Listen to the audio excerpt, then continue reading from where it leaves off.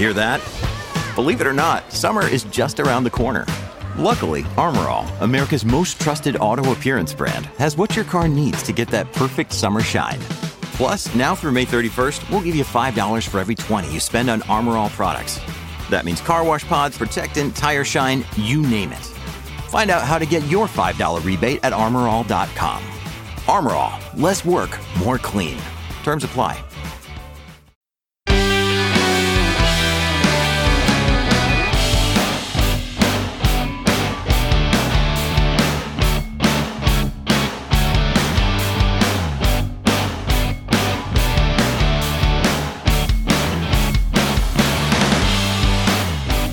So hello there guys, and welcome back to a brand new episode of the DNF1 F1 podcast. I hope you're well. We are back here for the second of our double header. We are going to the Monaco Grand Prix, and all the excitement, all the buzz, all of the change in developments in this F1 World Championship when we come back to Monaco for some more chaos and hopefully the next installment of this F1 2022 Championship.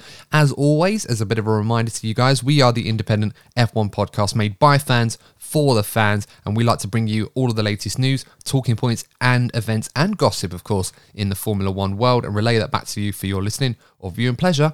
And don't forget, if you're not first, you're probably DNF1.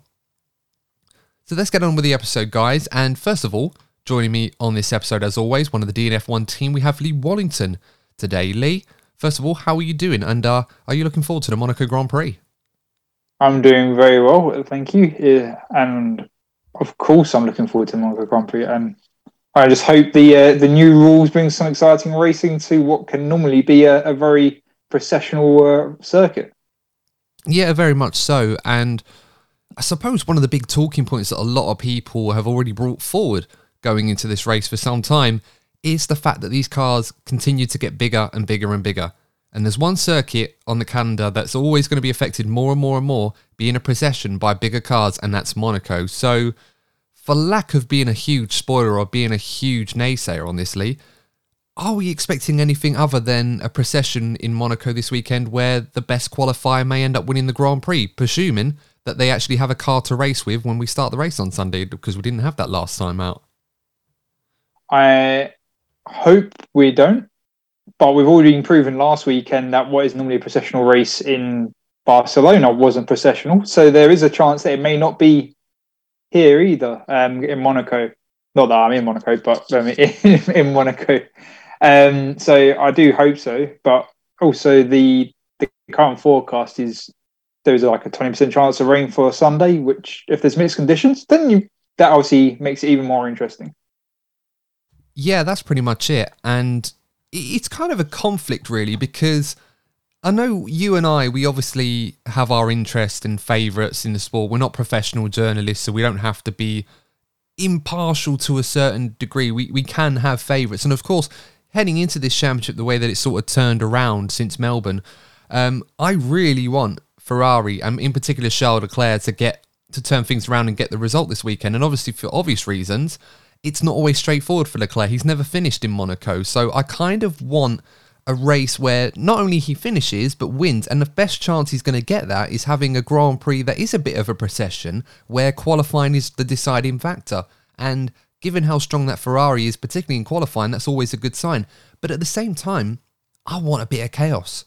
I kind of want that weather. So if it's going to happen for Leclerc, it's going to happen the hard way. And in my mind, in order for it to be an exciting race as well. So with that in mind, Lee, no secret there from myself, what are you hoping for? Are you hoping for a bit of mixed weather conditions to kind of spice things up a little bit? Personally, I would love a bit of mixed conditions. I mean, we've had some, obviously, wet weather racing so far this season, but we haven't had a proper mixed conditions where it's wet, dry, wet, dry, wet, dry, things like that. So I would love a bit, if we can get a bit of mixed conditions and just shake up the order. You have like 5-6 pit stops, because you always have to go from slicks to wets. So inters, right, mix up, and you never know. You may end up with a really surprise result in that kind of conditions, because it's where the driver and obviously a lot comes out on top. And Monaco is one of the races where you can get a really weird result Yeah, you can do. I think a lot has to kind of go wrong for that sort of thing to happen. I mean, True. I mean, we're talking about a circuit right now that, in some degree, is kind of fighting for its life on the F1 calendar, or at least in the way that we know it, because it's a circuit that, you know, there's no secret to people that watch F1 on a regular basis. A lot of us don't necessarily look forward to Monaco because we're hoping for a good race. I think it's kind of one of those unique events in the calendar that, you know, there's always the glitz and glam around Monaco. It's always been the prestige race, or it used to be the jewel in the F1 crown. There's obviously, since then, so many other races that have obviously made their way onto the F1 calendar and held that status for different reasons. We just come from Miami not long ago, where that's probably the race until Vegas comes next year that really is holding a candle to what Monaco is and everything that Monaco represents in that regard. So it's one of those races where I think a lot of us kind of just look forward to the fact that it's Monaco. Some of us look forward to more to Saturday qualifying more than the race, because that's where the action tends to be more often than not. And as a result, F1 have obviously gone down the route where they no longer feel that they need to have Monaco on the calendar as a mandatory event that gets all of these special privileges and statuses and exemptions from hosting fees, which of course they're currently in negotiations with, trying to sort that all out. And these new cars aren't exactly going to help that.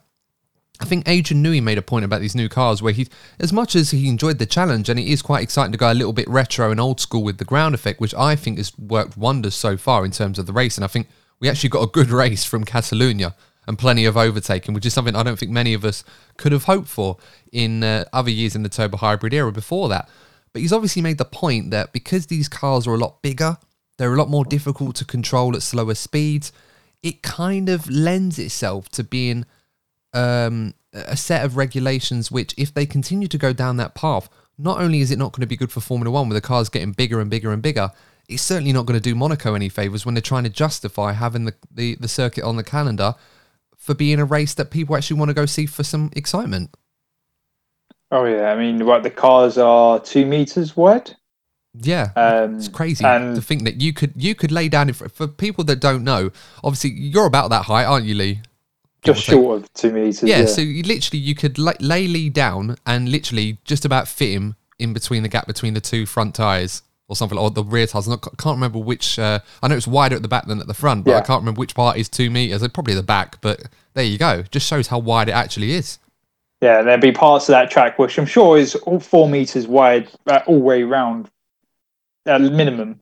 But yes, if you're the perfect angle and perfect speed to get side by side. So yeah, Adrian Newey has a point regarding that aspect. Obviously, I think he prefers them to go down to more towards the 600 kilos, not the 900, whatever. I can't remember the exact weight limit now. But the days of the mid 2000s, early 2000s, where they were super light, fast, aerodynamic beasts, and that's what Adrian Newey would want. And he does have a point in that aspect. Because at the end of the day, they were just they're not motorbikes, but they were just engines in a light piece of car, and now they are just beefy muscles. A lot of that is sometimes protection, and obviously that safety is paramount for the driver, and that has been added over the years. So that's something to always consider as well. Well, it's mostly the hybrid power units, isn't it? I mean, if there was a way to condense the technology to a point where it was like as small as a regular power unit was when we had the V10s and the V8s, etc., then that would be fantastic. But realistically speaking, if technology like that is going to exist, it's probably going to be something perhaps not even in our lifetime, unfortunately. So I totally understand Adrian's opinion. I think if anyone knows about F1 cars or how they should be, it's certainly him. And it's something we can all hope for, but I just can't realistically see that working out. But that all being said, it does really make it difficult to argue the case for Monaco going forward from a spectacle or from an exciting Formula One motor race, for example. You just really aren't going to get that unless you have a bit of chaos with the weather, perhaps, to try and throw some variables into the equation. I mean, we've been talking now for a little bit already, and I've already said that I want Charles Leclerc to win. I mean, given based on the history, he's got no chance if these cars get any wider, is it? It's just the gap is getting smaller for him to try and fit that car around, and he's not exactly done himself any favours in the first place. No, I feel sorry for the guy. I know yes, he's home town, and obviously he lives there as well, but he has to drive around there in his daily life, and he must just keep crashing. So the insurance must absolutely hate him. Yeah, I mean, you probably wouldn't be able. That's probably why when he got gifted that Ferrari I think it was last year, something like that, and he donated it to Prince Albert to put it in the Monaco Motorsport Museum. It was probably the best place for it. I mean, especially obviously did that historic event driving in Niki Lauda's Ferrari from the 70s, and obviously it wasn't his fault, but it was a much smaller car, another crash, and you're just thinking, oh my God, will this curse just ever end? I mean, it has to end at some point, surely. And they asked him on this. He actually mentioned his thoughts on this, and a lot of people were asking him, you know, if you could pick one, which one would come first? Would you rather the Monaco Grand Prix victory or a Formula One World Championship? And his answer simply was, well, I'd like to do both in the same year. So, you know, chronologically, that would mean Monaco would come first. And maybe that will be this year. We'll have to wait and see. But going back to the championship fight, because we probably should talk about that now. Max Verstappen, at one point, I think it was as much as, 37 points off Leclerc? Maybe more than that. I can't quite 46. remember. 46. Wow. There you go. I couldn't even remember the number there. I'm probably sure it was in 3 races. Yeah. It's completely turned around now. And Max Verstappen is now 6 points ahead of Leclerc. Granted, a lot of that has come down to Red Bull being very, very good and Ferrari equally not really matching them. But Spain was a real, it was a real momentum changer in that regard, because Ferrari brought an upgraded car over the course of the weekend. It didn't start off as looking the favourite to beat in the race, but then it became that. And in Charles Leclerc's hands, it looked formidable. It looked like Red Bull and Max Verstappen had absolutely no answer to Charles Leclerc, who was driving like a champion. It was arguably the best performance he'd put in for a good number of races. And owing to issues with the MGU, was it MGU-H? I think it was, in the turbo, went completely kaput.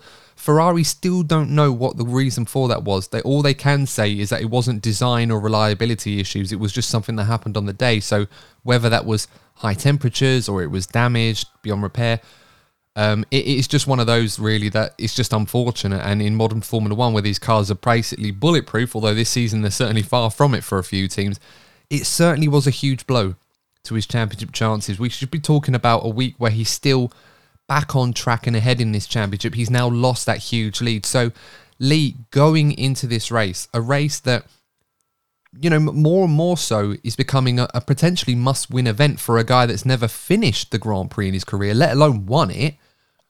What do you think is going through Charles Leclerc's mind right now? Do you feel that he might be confident that he can turn it around this weekend, or do you feel that perhaps just finish the race and pick up some points and then we'll get him in the next ones going forward? I think he'll be confident going into this weekend. All right, he's had a lot of bad luck regarding previous seasons, and it's hopefully it's not that point yet. But if he keeps having this not finishing at Monaco, then eventually that just starts playing in the driver's head, and it makes the situation worse because it just repeats in his head. However, he's got pole position in the past at Monaco, although he didn't actually start the race. So he has set. Has he only had one pole position, or just at Monaco? Yeah, just the one. Yeah, so he's had pole position before, so he knows he can do the lap. He can do it together. Obviously, keep it out the wall on any other attempts will be a good starting point. But he knows his way around that circuit, and he knows he's got a fast car.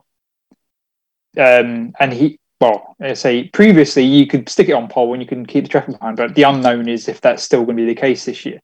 So I think he should be going into pretty confident that he can stick it on pole and then just command the race, and he can drive as carefully as he wants, and Max won't get past. At least that will be the expectation, or what we know so far, but we won't know further until obviously we see the cars themselves go around and practice, and any attempted overtakes in practice, which sometimes the drivers like to experiment. Yeah, absolutely right. And, you know, I suppose it's important, you know, we're talking about reliability of parts as well. And, you know, losing that turbocharger and MGU-H, that Ferrari said it's beyond repair now, so that's gone. They've only got the one that they've been using from the start of the season, and a third one of each, because you only allowed 3 of those parts, and in particular, and you know, those parts are going to be reserved for when the upgrades come in. You know, the electronic upgrades that come in later on, probably in September, when they homologate and freeze the upgrading on those parts until 2026. So, in theory, what you've got is a situation where Leclerc's going to have to make the ones he's already used last, assuming that that's what they're going to use, and probably will do for this Grand Prix, last for another few more races, or at least when we get to the halfway point in the season. And then when they bring that new upgraded one, that's going to have to last to the remainder of the season. And if that's not the case, he's going to get a 10-place grid penalty. So we're getting to that point already with Ferrari. Something we didn't expect at the start of the season when that car appeared to be bulletproof, reliability-wise, that Ferrari are now going to have to start being very careful with their parts in order to prevent them from having grid penalties in a Formula One World Championship, which is now, owing to what Mercedes are even doing, let alone Red Bull, it's now getting a little bit more closer at the front. And there's less room for them to breathe with an advantage that they may apparently have at this point in time. So how critical, in your mind, is that going to be come the latter end of the season, Lee? Do Ferrari have to start thinking about potentially which race they may want to take a grid penalty from? I think they're going to have to, and I think that's probably going to apply to Red Bull as well. So because they've also had engine failures as well. I don't think the Mercedes powertrains have had. I can't recall any failures that they've had as a constructor. They've just been slow at the beginning of the season. So I reckon that they're already, as a manufacturer, thinking that they're going to have penalties later on in the season. So that will play a significant part in the title as we go on through the season. Yeah, absolutely. And it's going to be a very, very important one for them. We should move the conversation on to Carlos Sainz if we can. I think the good news that we can look at for Ferrari in this case, Sainz included, is that the Ferraris on average were the fastest car in the final sector. And I think as a barometer, and this is in Spain, and this was the much slower, twistier section. They were also fastest in the mid-speed corners, accelerating and under-braking as well. So at a circuit like Monaco, Ferrari in theory should have the advantage. And especially in qualifying, and if that tends to transpire over the course of the weekend, that should result in them having a good chance of not only winning, but maybe getting a 1-2 as well. We'll have to wait and see. But talking about Carlos Sainz, Sainz has been certainly out of form of late. And since that contract that he signed back when we were talking about Imola, I think we went as far back as that, he's certainly been off the ball. He's made mistakes. He's not been performing to the level that he would obviously want to, and Ferrari as well. The pressure does seem to be building up. The good news is that we're going to Monaco, a circuit where traditionally Carlos Sainz does very, very well. He comes second last time out last year. He argued that he could have put that Ferrari on pole position if it wasn't for Charles Leclerc causing that red flag at the end of Q3 last season. So, all that being said, Lee, what do you think of Carlos Sainz's chances this weekend? I mean, a podium seems like a very realistic prediction, but do you think he can go one better than that and maybe get the win this weekend, or perhaps a P2 to his teammate if need be? I think he will be on the podium. I'm not sure he will win the race, but he'll obviously take the opportunity if it comes along. But we know that he's had a relatively decent race last time out. He didn't get on the podium, but he didn't crash out or anything like that. He obviously did go into the gravel and did the damage to the floor, but he still got a solid position out of it. So, although he can go, okay, I've not made a silly mistake, too big a silly mistake. He can hope he has a build-on point to build up his confidence, because he's just lacking confidence because he's had bad result after bad result after bad result, and that knocks a driver.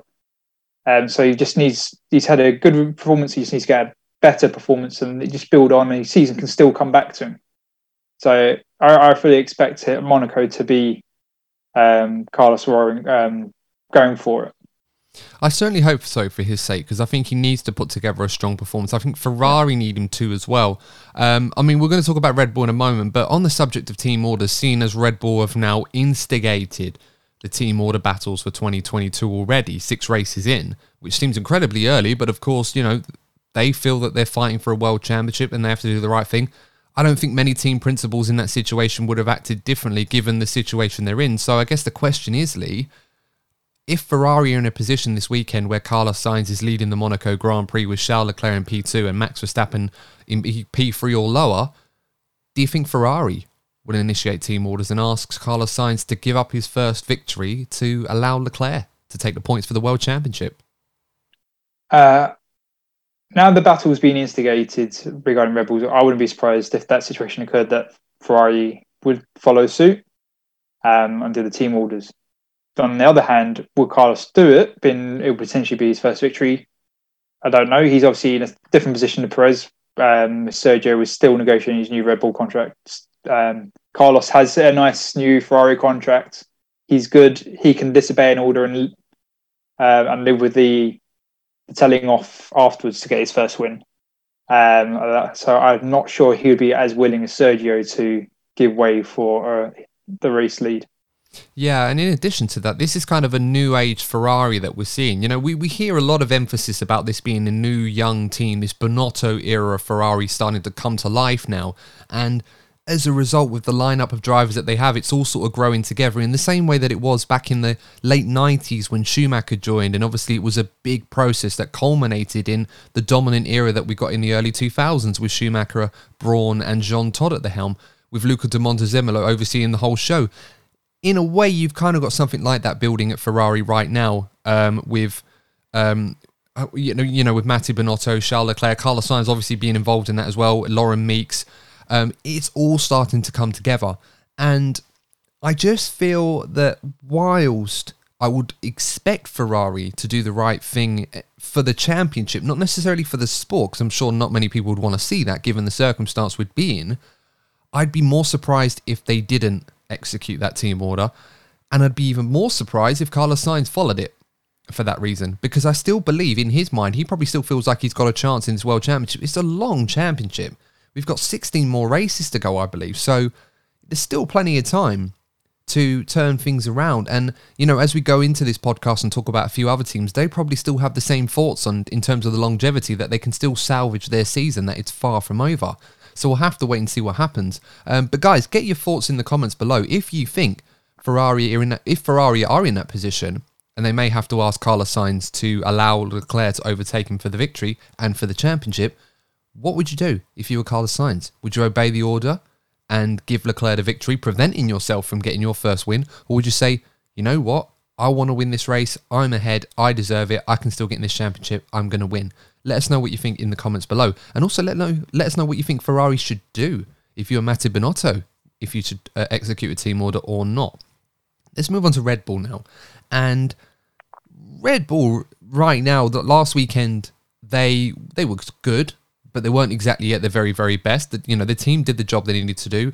Perez obviously wasn't running the fully upgraded car, hence why he had a bit of a deficit to Verstappen in qualifying, but overall drove a very solid race. And once again, despite Max Verstappen not being at his absolute best, he was still able to get the result. He was still able to win the race. That's now 3 in a row, I believe, for Max Verstappen. And as a result, now leads a world championship, which, as we said, Lee, back in Melbourne not too long ago, when he was 46 points off Leclerc, he thought he was going to need about another 45 races to catch Leclerc. As it stands, he only needed just the 3. So, with that in mind, Lee, what are your thoughts regarding Red Bull and Max Verstappen? It seems right now that no matter what is going on, they always seem to be able to find a way to come out on top, whether through their brilliance or through some fortune to help them out along the way. Can Red Bull be stopped right now? Can Max Verstappen be stopped in such a huge purple patch of form? Yeah, the momentum is definitely with Max and Red Bull at the moment for both titles. So it's all going their way. Obviously, there was the big concern with Ferrari's speed at the beginning of the season, but they've managed to rise to that challenge. But if any driver is going to be able to stop it at the moment, it'd be Charles. I reckon we're going to have a tasty scrap on this weekend once again, presuming both cars actually finished the race, which is Charles.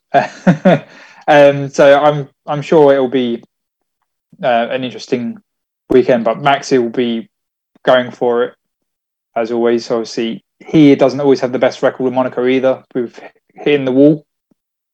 That's because he's like other drivers and hitting the wall, to pushing it to the limit and finding where they can push the car. And especially with this new type of car, I wouldn't be surprised if we see a few drivers hitting the wall, just because it's going to handle differently to previous seasons. Well, Max is certainly no stranger to hitting the wall at Monaco. He's done that a few times in his career. A couple of years ago, I think it was 2017. He crashed it in qualifying when Red Bull looked like they had the best car on the day, and he blew it in qualifying. I think Ricciardo got pole that day and ended up going on to win the race, I believe. I think that was his redemption race, unless I'm mistaken. And again, it just comes down to, can Red Bull deliver on the day? Now, of course, you raised a very good point, Lee. With these modern cars, it's going to be a lot more difficult to generate the downforce with ground effect at a circuit where there's a lot of bumps and there's a lot of instability and a lot of places where you can't generate enough speed to get that downforce in the higher speed corners. It's going to be a lot harder to handle than at other circuits. So we may see a few occasions where drivers that we expect to be quite comfortable may struggle. That may happen to Max Verstappen and Red Bull this weekend. We'll have to wait and see how that transpires. Speaking of the cars, of course, the word of the day right now is budget cap. I know that's 2 words, but at the moment, there seems to be an issue over who is actually spending what. Now, of course, we've had a few people weigh in on this. We had Ferrari that claimed that their accountants, or somebody, did an assessment on Red Bull spending, and they believe that they haven't got too much more left to spend before they get to their limit in terms of what they can develop on their car, which, if true, could prove to be a real problem for him in the second half of the season if we're still in a position where it's as competitive as it is right now. Then, of course, you add Dr. Helmut Marko weighing in saying, well, Ferrari need to worry about how many times they crash their car, or Sainz crashes his car in terms of repair bills for that same reason. And then we had the German publication Amus going as far as saying that if everybody is honest with a budget cap, and we use that term loosely, the word honest, because that implies some sort of foul play that we're not going to imply on this show because we don't know and we don't want to get sued. So we're just going to leave it for what it says there. But if they, according to them, they say if all the teams are being honest, the upgrades will stop around about the Canadian Silverstone Grand Prix time, which isn't too far away. That's usually the second cohort of upgrades. We've had the first one in Spain. We've got the second big one that we're expecting around Canada Silverstone time. But then that's it afterwards. Focus will shift over to the 2023 cars, or switch over, I should say. So with all that in mind, Lee, what are your thoughts on this one right now? Because we also had an article from Motorsport saying that, according to Christian Horner, that we may end up with a few teams that breach the budget cap having to skip a few races because that apparently is the punishment for teams that breach the budget cap. Yeah, but I think it's like Otmar has said that teams struggling or requesting a higher budget cap should look at their budgeting and put less money towards development of their car and more to the operational inflation costs. That's the budget you work within your money. You don't make up magic money or stop racing. You have your requirement, you've put the budget, you've set that out. If you're running out of money, then you're overspending and then you're not following your budget.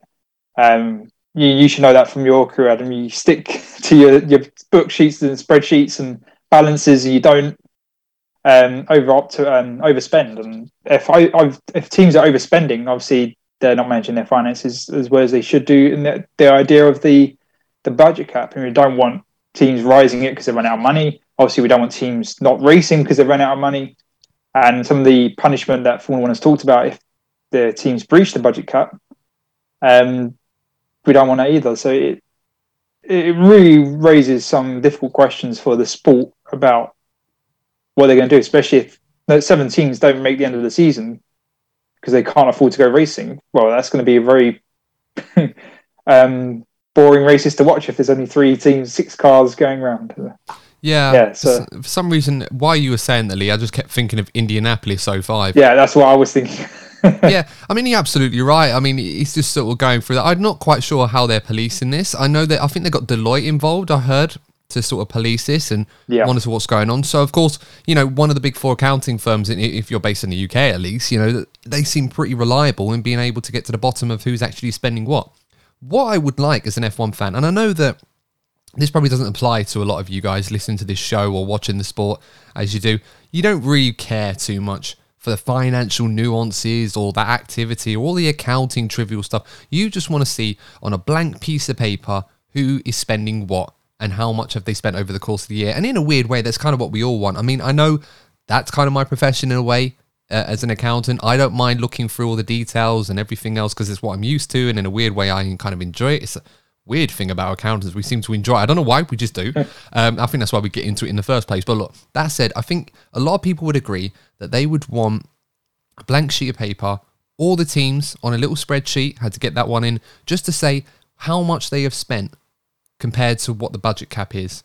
And then that kind of gives us a fair reflection. And I think in a weird way, I don't know if everyone can provide that, or if they can accurately monitor it race by race by race to provide something. I don't know. I mean, they had last year, Lee, where they had the hypothetical car performance updates, where they kind of used AWS to sort of monitor where they thought everyone were in terms of car performance to the lead car and whatever percentages you can find. I don't know how they measured it, but if you can do something like that, surely you can do something like that with the finances and just have a little graph that comes out every so often and just say, look, this is who spend what, and then we just go from there. Because the last thing I want to be talking about throughout the course of this season is the budget cap, but I just can't help but feel that this is going to be something that we're going to be hearing about again and again and again and again, especially if the team that wins the World Championship, which looks at this point is either going to be Red Bull or Ferrari for the moment, are the team that keeps being put in the limelight over controversy or accusations of spending more than they should be. Yeah, well, it's firstly, I'd say about the publication of figures that require transparency, and obviously teams worrying about their competitive edge, about other teams knowing about their financials. So that'll be great from a fan's perspective, but I just don't see that happening because the teams won't want to give that information out to the public knowledge. But secondly, it wouldn't be a surprise that if Formula One comes up with these great ideas, and I agree the costs in Formula One are ridiculous. So budget cap means the smaller teams can go racing. So I'm not criticising the budget cap at all, but it'd be just normal Formula One that they've come up with this new idea and then somehow shoots themselves Formula One in the foot, so to speak, and it ends up making a big utter shambles towards the end of the season. That would just be typical Formula One that it's just gone so wrong somewhere along the line. Well, yeah, I mean, of course, some organisations legally have to publish their financial accounts on an annual basis. Yeah. I'm not going to go into the details of that because I'll bore everybody off this podcast, but we've talked enough already about spreadsheets and budgets to last a lifetime on this show. That said, it's kind of hard to police that in season. Like, you want to see the live picture, and you don't get that, and that's where the problem is. So I don't know what F1 can do to kind of make that a bit clearer for everyone, and even then it's probably at the best estimate, but we're going to find out sooner rather than later if anybody is overspending or spending beyond the budget cap, which of course has been reduced a little bit more. I think it's like to $141.2 million or something like that, because we've got no Russian Grand Prix, or we've got nothing to replace it now, so we've just got the 22 races. So we're going to have to wait and see how that unfolds in the latter part of the season, and if anyone's actually been overspending and what happens if they have been. Let's move on to Sergio Perez now. And we've already talked a lot already about the team orders, how that affected his race. So going into this weekend, Lee, with that said, and obviously Perez feeling a little bit less than somber about his team right now, what are your thoughts for this weekend on Sergio? Do you think that this is a race where he can respond and try and win, or do you feel that now his season has been set in stone, where every time he's ahead of Max on the road and Max needs those points, he's going to be instructed to just let him go? I think he will obviously go out to try and do his best, although that would have annoyed him regarding the broken promise that he's talked about. But I think Sergio won't stop trying to go for a win. I mean, at the end of the day, he's a race driver. They want to win. That's what they do. Although it would be demotivating knowing that he probably, if need to, he'll be told to get out of the way for Max. And that's already now happened. So he knows it probably will reoccur as the season goes on if he's in the lead position, which is demotivating in itself. But I don't see him trying any less harder to try and get pole and win the race.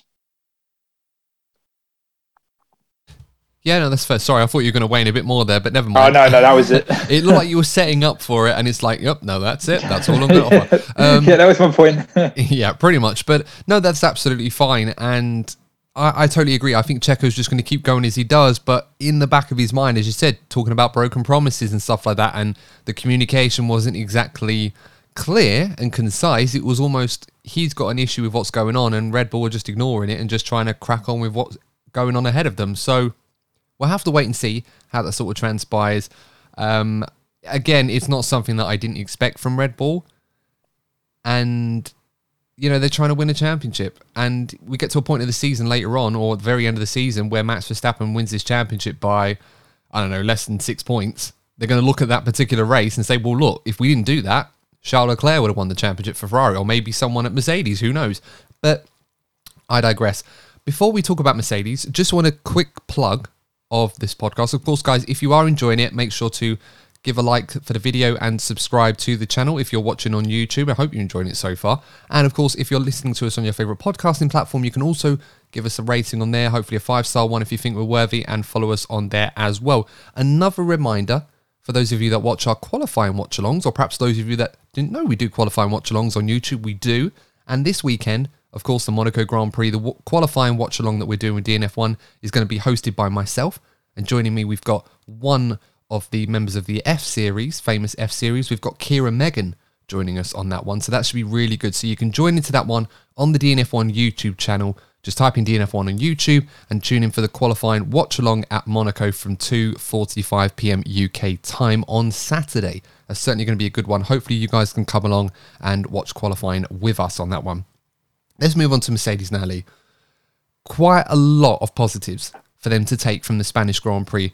A podium for George Russell, a fantastic recovery drive from Lewis Hamilton, which he himself, by his own admission, was ready to throw in the towel after his first lap incident with Kevin Magnussen. As it was, he carried on, believed what the team were telling him, and delivered a fantastic performance, particularly in the second and third stints, to the point now where Mercedes seemed convinced that they are not only on the right path again, but they could potentially be a challenge for Ferrari and Red Bull towards the rest of this season. Their championship starts now, if you like. So, with all that being said, Lee, where are your thoughts on Mercedes? Do you feel that the optimism is right for them and that they should feel that they can get back in this championship? Or perhaps do you feel that they need to make sure they can walk first before they start running in this championship? I think the optimism to a degree is right. They've proved that their concept appears to work now. There's the minimum side pod or zero side pod, whichever you want to name it. It works. They don't have to change their car chassis to having back to actual side pods. They can progress with this design. So in that self, they're relieved. They don't have to start again and take themselves backwards and all that. Talking about budget cap, wasting all that money going down the wrong concept. So they're going to be relieved from that aspect. However, where it'd still be early days to get themselves back in the championship fight, at best they may be putting themselves back where Ferrari and Red Bull were in Bahrain at the beginning of the season. They're now at starting point, and if Ferrari and Red Bull haven't developed the car, they may be on the equal pedding grounds, but Ferrari and Red Bull, as we know, have developed their car since then. So they're behind. It's just a matter of how quickly they can bring further upgrades to get them to race-winning status. But they've got every reason to be happy. But as you mentioned before, it's a long season. They could still bring themselves into this fight. But if it's 3-4 races or 10 races, you're at the championship. 3 races, where you could still win the next 10 races until the end of the season, and you may find yourself in a championship winning position. So it could still all change. Yeah, I think so too. And I want to be realistic. I'm not a Mercedes fan, I'll admit that. And I know sometimes, obviously, I'm going to admit I'm not going to be as optimistic and buoyant about what they've done as much as some fans have been. And that's understandable. When you hear good news about your team, you're probably going to exaggerate it. Or perhaps you might have a tendency to exaggerate it more than others. On the flip side, if you're not a fan of that, you might try to talk it down more than perhaps what it is and be less realistic or less optimistic, if you like. So I like to think that I can offer an opinion on this to the best of my ability, where I'm neither one or the other to a degree. Some of you might agree with that, some of you might not, and that's absolutely fine. I always enjoy interacting with people in the comment section on these videos, and anyone who wants to weigh in, whether you agree or not, that's absolutely fine. It's great. That's the best part about doing this, that we can engage with a lot of you guys that tune into our show, and we're really grateful for that. So, on the subject of Mercedes, I agree, they have certainly made a good step forward. It's hard to judge that, though, how far they've actually come. Mercedes, I think it was Toto Wolff at Mercedes that reckons that they're now, race pace-wise, a fraction of a second off Red Bull and only a tenth off of Ferrari. Now, I understand that they have a certain amount of data which may lead them to believe that, or from their best estimate. I'm not so sure that it's as close as that. And there's a few reasons why I believe that is. First of all, they were basing this on Lewis's performance compared to what the likes of Verstappen, Perez and Sainz were doing ahead of him. At no point did they actually measure that against Charles Leclerc, from what we understand. And of course, people can say, oh, well, Leclerc only ran half a race because his car went kaput, and that's absolutely fine. But I think based on the evidence we had, Leclerc practically checked out in that race. And I think the only reason why Red Bull decided to go for an extra stop to get Verstappen ahead of Russell is because they knew they didn't have to worry about Leclerc. So they could deal with Russell, and then they've got the 1-2 in the bag. That said as well, I don't think Leclerc was running at his absolute maximum, because I think he had such a gap, he was able to do what he did. And he knew Verstappen was behind Russell, so he could do that too. And at the end of the race, Verstappen clearly wasn't running at full pace. So whilst Hamilton was doing a great job, he was clearly going as quick as he possibly could, in my mind. There would have been no reason for him to hold back unless Mercedes told him to do that and save the car for the next races. So you got to weigh that into. Verstappen was also held up by George Russell, brilliantly done by Russell, but because of the lack of DRS, I think if Max would have got Russell, he would have been able to pull away. Perez, of course, got caught up in all of that when it messed with his strategy to the point where he had to play second fiddle to his teammate. And then you got Carlos Sainz, who was completely out of sync the whole race, because not only did he get a bad start, which got him stuck behind Hamilton originally before he managed to get it back, but also because of the mistake he made and the damage on his car as a result, which cost him, Ferrari believe it to be as much of a second. I'm not sure it's that much, but hypothetically, they say in between and say 3/4 at the very most, or half a second. It's still a lot of time to lose over the course of a race distance. So with all that data there and all those caveats in place, if Mercedes are indeed a fraction off Red Bull and a tenth off Ferrari, then that is incredible stuff. But at this point, I think it's fair to say that they are certainly a lot closer, but I still think there's some way to go. And I don't think we're going to find out how close they really are until they go to a proper circuit again, which we're not going to get when we go to Baku. We're certainly not going to get when we go to Monaco. So I want to stress to urge on the side of caution. Yes, be optimistic, be excited. I'm excited for Mercedes. I really am, because I want them in the mix as well. Believe me, it's no fun just having two teams. The more teams we have in the fight, the better.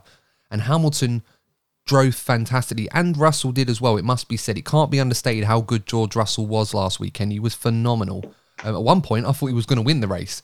That's how good he was, and how good the car apparently seems to be. But now Mercedes are on that path. They figured out how to get the best out of their current car. They know it works, and thank goodness that it does, because I did not want them to write their season off. But they now have to start adding performance parts to their car to a point where they don't go back to the issues where they had the porpoising, because that is still a risk as well, and they have to assess that. And they have to try and make gains on Ferrari and Red Bull, who, let's be honest, their upgrades worked very, very well for them.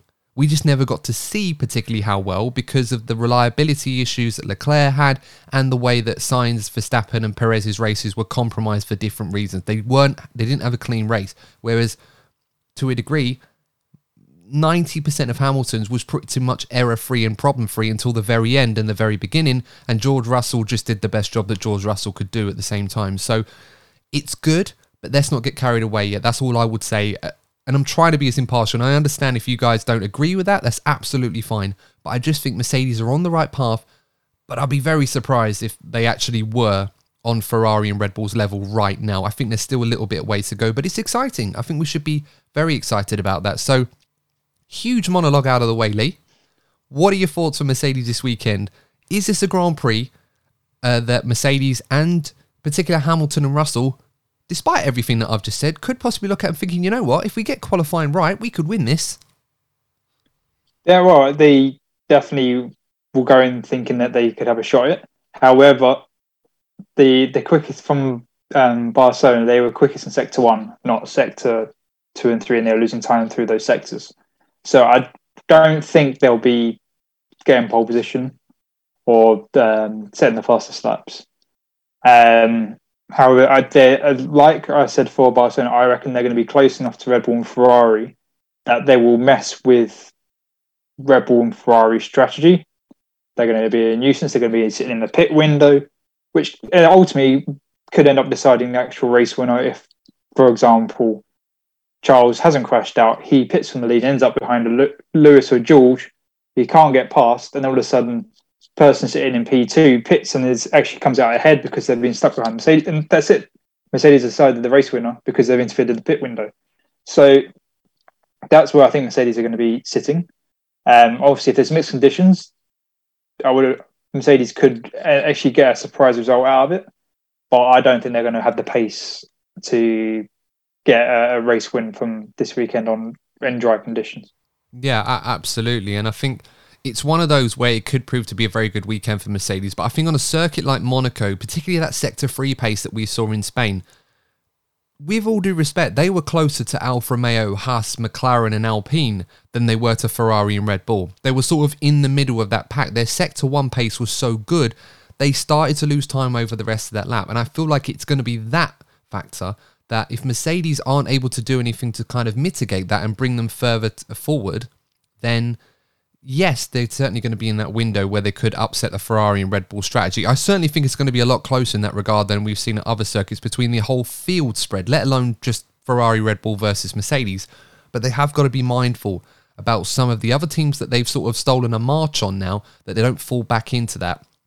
And let's not forget as well, of all the cars in terms of dealing with porpoising, Mercedes have by far managed to do the best job. I think they porpoise the less of anybody, which is great. And if that's the case, maybe that does suggest that they could run their car even lower to optimise their setup a little bit more at a circuit like Monaco, which will give them more downforce, which can only be good news for them. So we'll have to wait and see. It's a circuit where it's kind of hit and miss for them in the past. They've either been very good or they've been very bad. Hamilton struggled there last season. He had those issues. Bottas, surprisingly, was very good in the Mercedes, all things considered. This is a weekend where, opportunity favours the brave. It only takes one of them to do a great qualifying lap, as we saw with Leclerc last season, and you can put that car in a position where you wouldn't normally find it, and that could bode well for the race. So what's the verdict, Lee? Is it possible that Mercedes could win this Grand Prix this weekend? And I know I'm asking the tough questions here, but I feel like you're in a better place to answer it than I am, to be honest, when I've already shown off all my biases already against them and in favour for the Scuderia. I think there's a possibility that there could be a surprise Mercedes result. However, I don't think it's very likely. Hence the surprise. You never know. That's all we can say. Yeah. The guys just live in hope, Lewis and George, I'm certainly sure that they will do a great job. And more importantly as well, as good as George has been, it's really good to see Lewis in a much more chipper, buoyant mood and feeling more confident with the car. And we all know a confident Lewis Hamilton is a dangerous Lewis Hamilton to race against in terms of being able to beat him.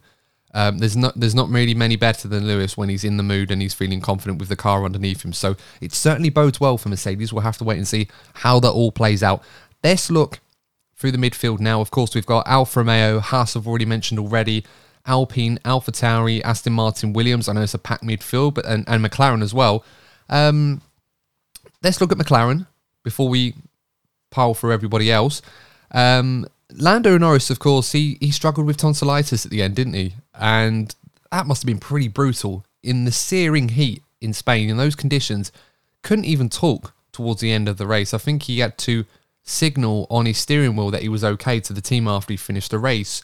And then you've got Daniel Ricciardo, who not only wasn't able to put it together last weekend out, but of course there were some interesting comments that Zach Brown made on Sky Sports show Any Driven Monday, which you could infer from that he was criticising his own driver and heaping more pressure on him to deliver results. So bearing in mind that we're talking about a driver here that was won here before and probably should have won it here back in 2016 in the Red Bull, some of the best performances we've seen from Daniel Ricciardo in his career.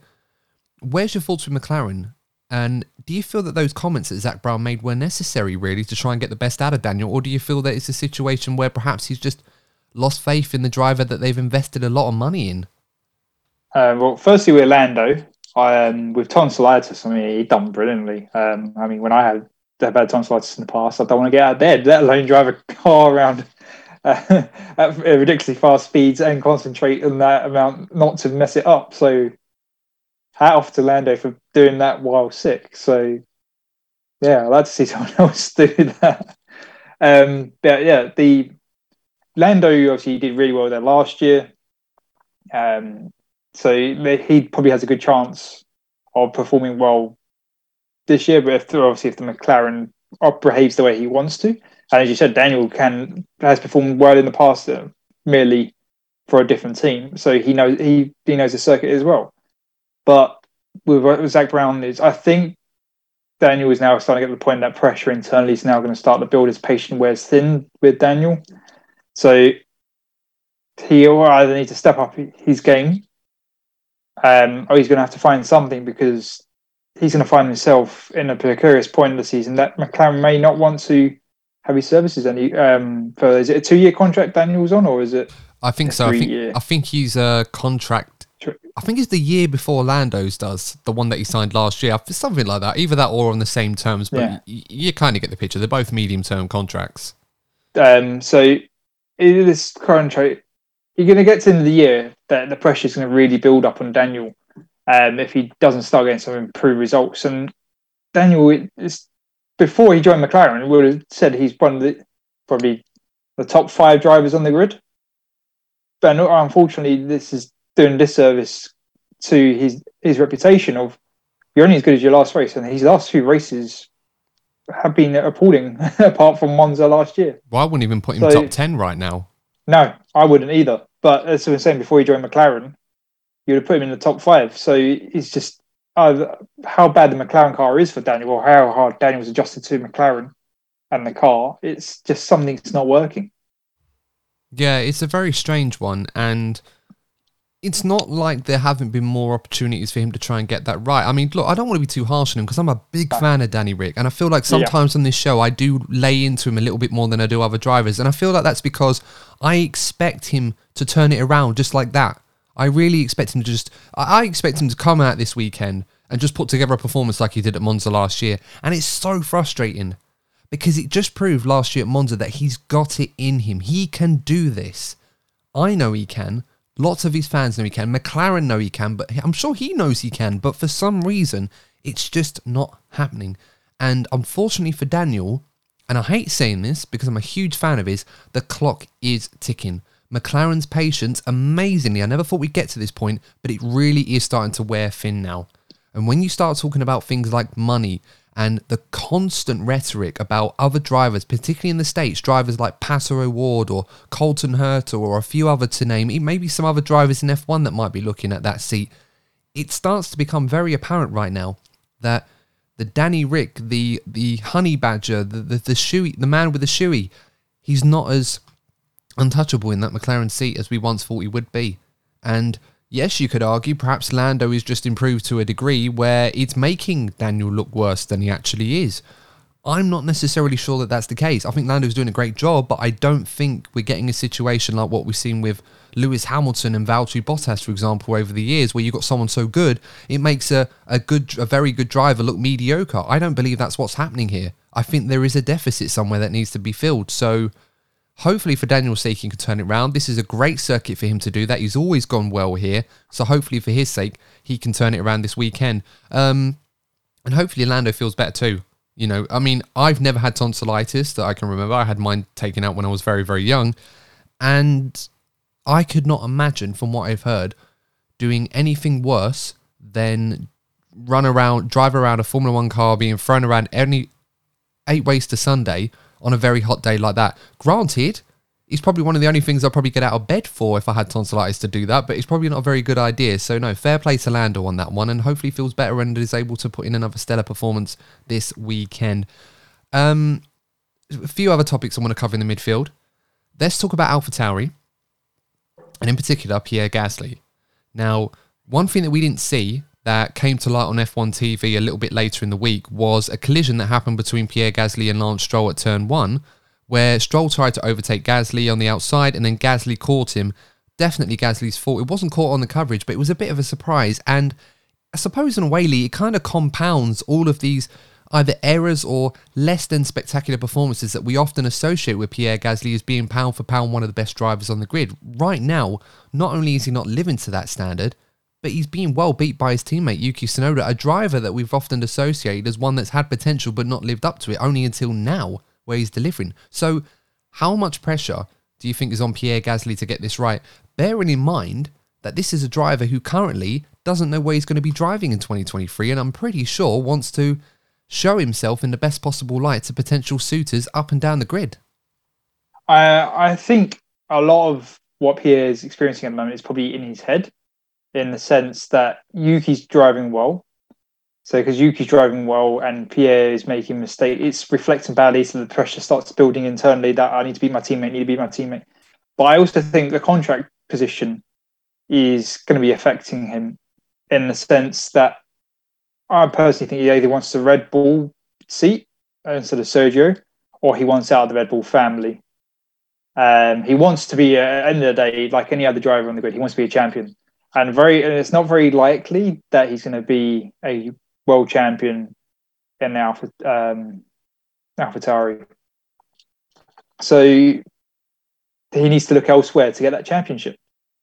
I think it's in his head, and you've seen it before with other drivers, that the contract negotiations just distracts them from their goal and their performance dips because they're focusing on this or they're focusing on that, and it drops, and then you get the contract sorted and the performance shoots back up because they're in a safe space and the mentally more in the game again. And I think that's what's really hurting Pierre at the moment.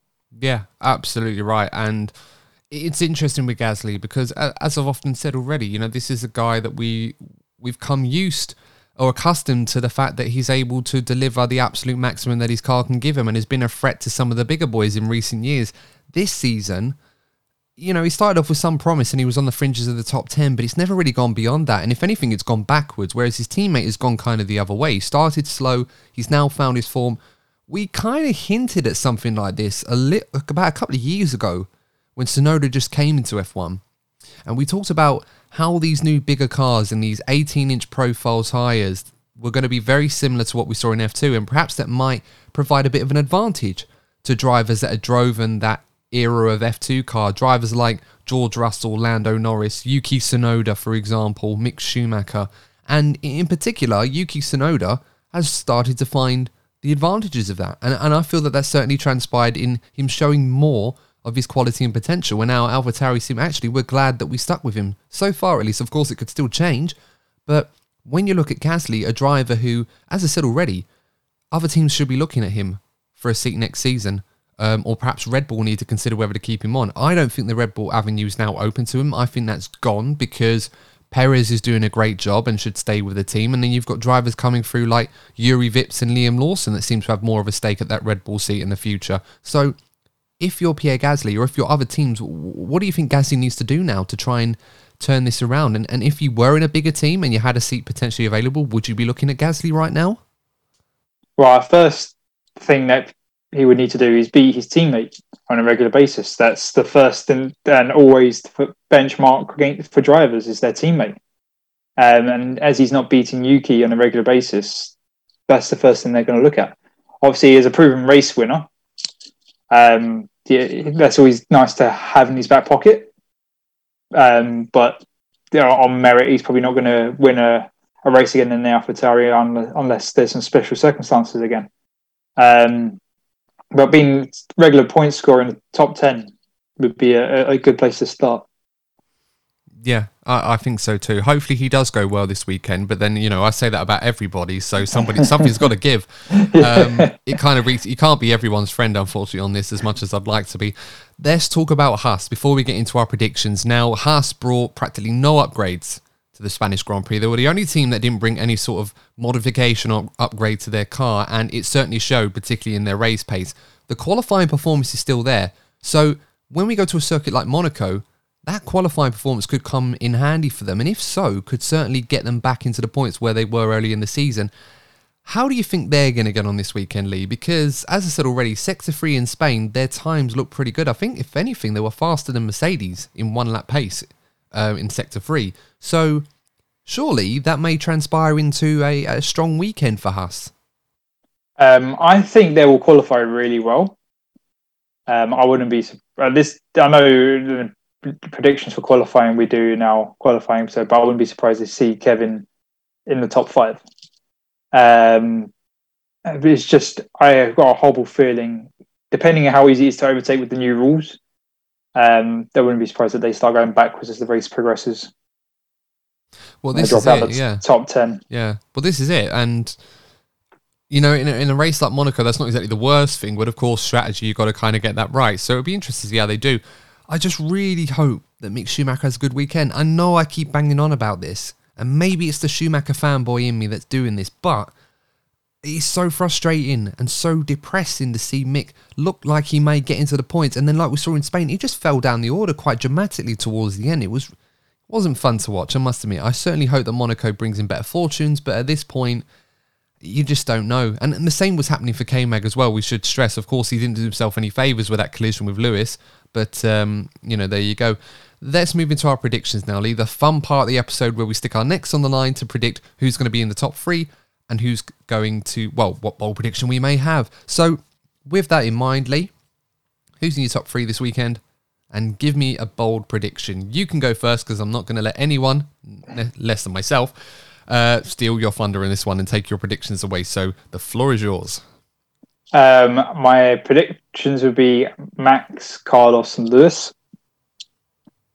And the bold prediction is we're going to see drivers doing 3 or 4 stops this weekend. Wow. That is something. Now, I know a lot of people probably think 3 or 4 stops, all right, that's a lot for modern Formula 1, but we saw at Spain, there was certainly some scope where that may actually happen. We got 3 stops in that race. I think Max Verstappen did a 3 stop in that race. Yeah. So, yeah, that's an interesting one. Any reason why you think that might be, Lee? Because Monaco traditionally is normally a low deg circuit. Yeah. I'm really hoping for mixed conditions.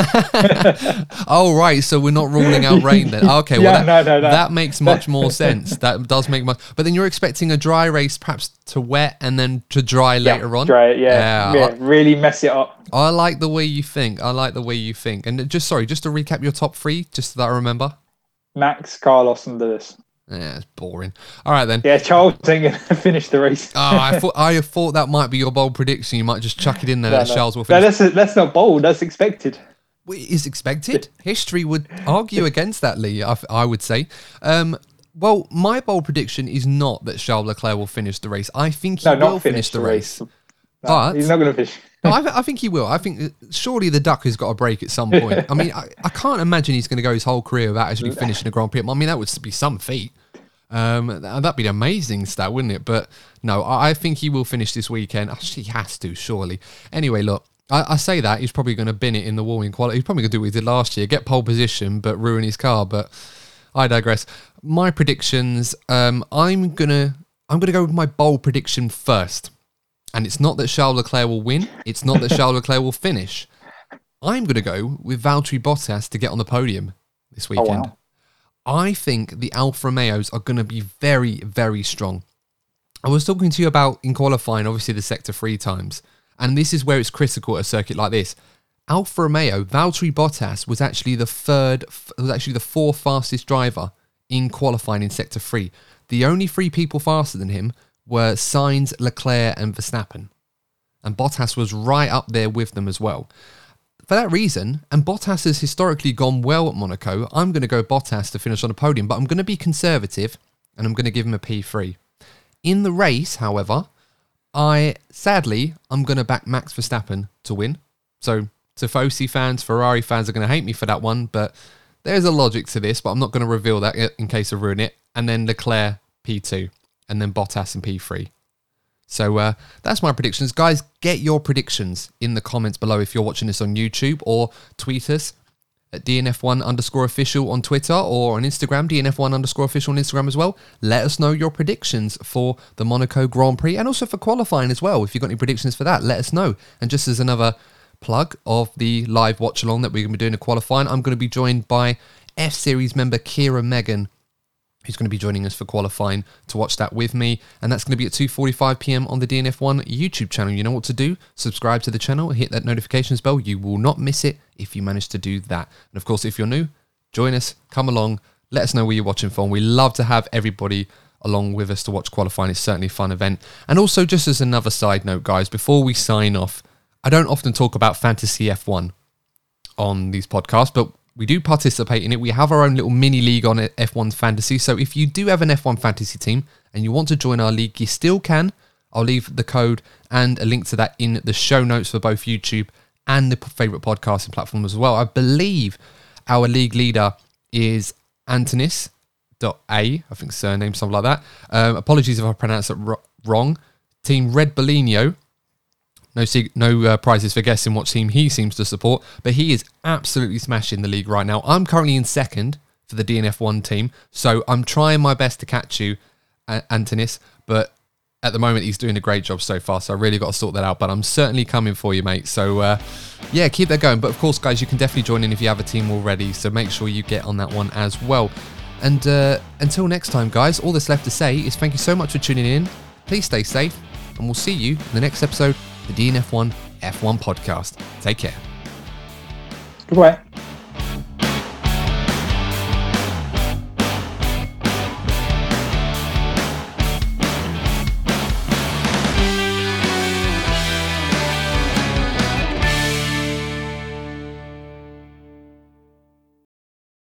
Sports Social Podcast Network.